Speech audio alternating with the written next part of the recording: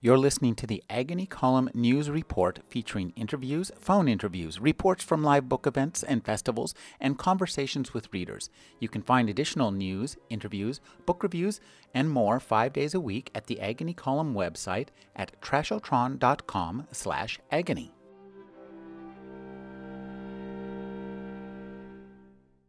I'm speaking with Jeff Rossman. He's the director of life management at Canyon Ranch in Lenox, Massachusetts. His new book is The Mind Body Mood Solution. Thank you for speaking with me, Jeff.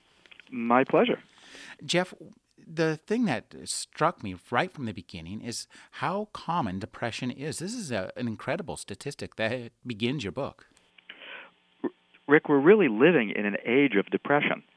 And over the last 50 years, the rate of depression has been doubling every 10 years, to the point where today 1 in 4 Americans reports that they're at least mildly depressed. So we really have an epidemic of depression. Now, one of the things I like about your book, I think that is that it synthesizes the work across a variety of disciplines from a variety of areas, and it's a whole life holistic approach that doesn't involve drugs, that doesn't necessarily involve medical treatment or psychiatric treatment, but allows us to enhance our own strengths and explore our own solutions to fight depression. It really is a lifestyle approach to overcoming depression.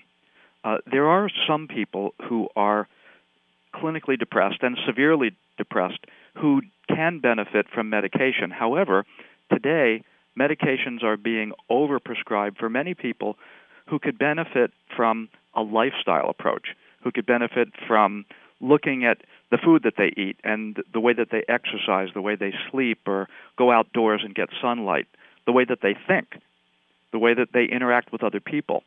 And by addressing these aspects of lifestyle, people can get significantly better naturally without drugs. You know, one of the things that struck me was what you said about sunlight, because that's something I have not heard before, and I'd like you to talk a little bit about the importance of just getting direct light. Sure. For thousands of years, human beings lived primarily outdoors, getting sunlight much of the day. Today, our modern lifestyle involves being indoors virtually all the time. And there are ways that sunlight absolutely affects the way that our brain functions. When you're outdoors in the sunlight, your brain is stimulated to produce serotonin, which is a neurotransmitter that really helps you to feel a sense of well-being, a calm feeling of well-being. Getting sunlight during the day also helps to set your biological clock. By being outdoors in bright light in the morning, it helps your body to be able to be alert during the day and then to get sleepy at night. You know, now here, let's talk about your work on what you say about compassion. And I want to preface this with this idea that the real power of this book is that it draws together a variety of approaches to make your entire life better. And I think that even if you aren't depressed or even if you are on some kind of medication, that by reading this book and just thinking about your life in this way, the reading experience of going through this book is going to enable you to get a better approach to life, and I think a better approach to the people around you with regards to compassion. Yeah, when we're compassionate towards ourselves and others, we're happier. So many people carry around beliefs and attitudes that are self-critical and really contribute to being miserable. And when we really take a look at the way that we think about ourselves and embrace a total self-acceptance, our happiness increases immeasurably. You know, one of the challenges for, I think, anybody in trying to survive in America in the 21st century is finding the time to take the space to approach your life in this manner. So could you talk about how this book helps us to I think once you get the wedges in on each of these individual issues, every one of these little aspects you address might just take a little time, but then I think what happens as you follow the whole thing, that you get a sum that is much greater than the whole of the parts. Rick, that's absolutely right.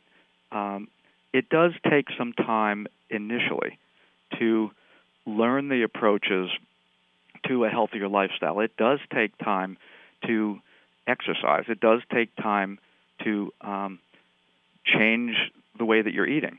It does take time to observe your thinking and learn more constructive ways of thinking.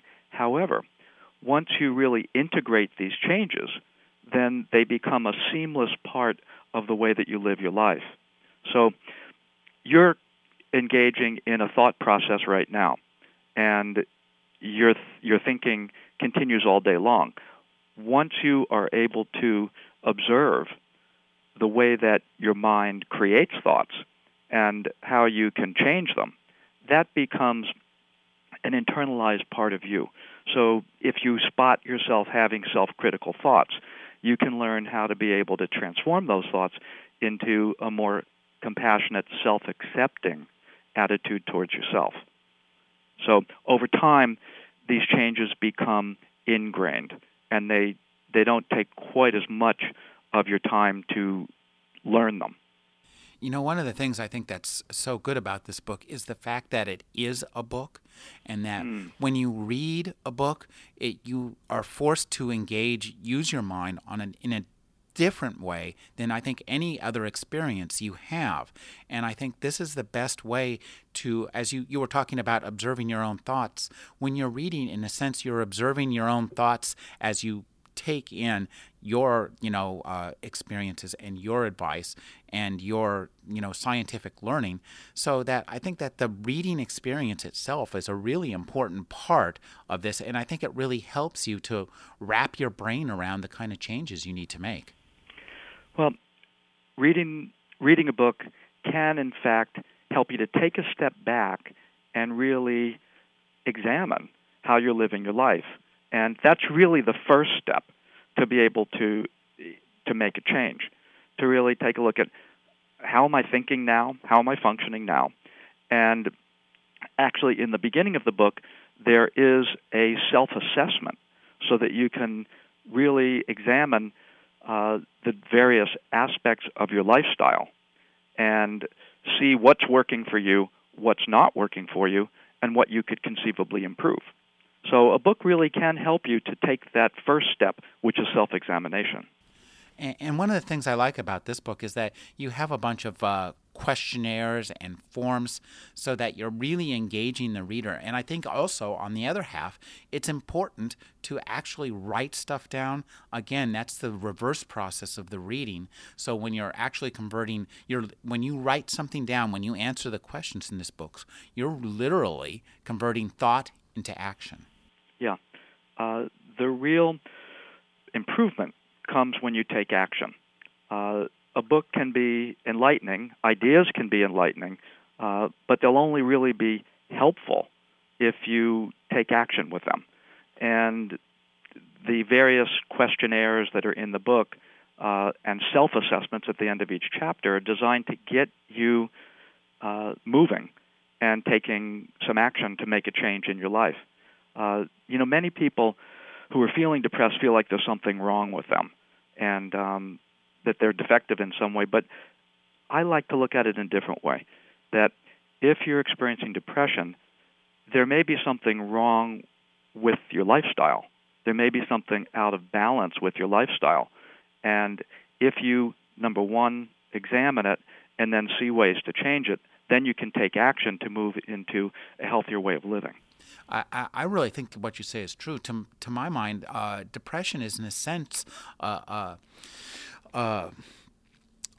means of letting your mind itself know that you need to make a change. It's a survival trait. And to be quite frank, in the 21st century, there are a lot of reasons to be depressed, and there are a lot of reasons to change your lifestyle. There really are. We are not necessarily living the way that nature designed us to live. in our culture, if you take a look at the food that people are eating, which is highly processed, loaded with chemicals, if you take a look at how much people actually move their bodies, most people are not moving in the way that our bodies were designed. Most people aren't getting the exercise that they need to stay healthy or to maintain a positive mood.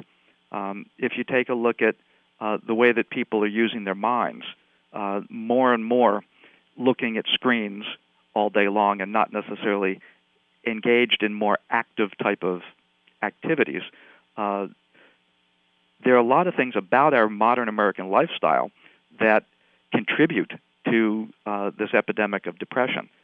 So when we can really take hold of the way that we're living our life and use the experience of depression as a signal, take heed of that message that we're getting from deep inside of us that something needs to change, then we're really empowered. Then we can take hold of our life and really change it for the better. I've been speaking with Jeffrey Rossman. His new book is The Mind Mood.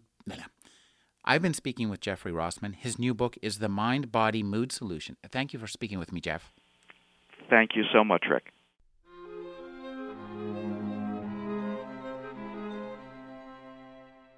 You're listening to the Agony Column News Report featuring interviews, phone interviews, reports from live book events and festivals, and conversations with readers. You can find additional news, interviews, book reviews, and more 5 days a week at the Agony Column website at trashotron.com/agony.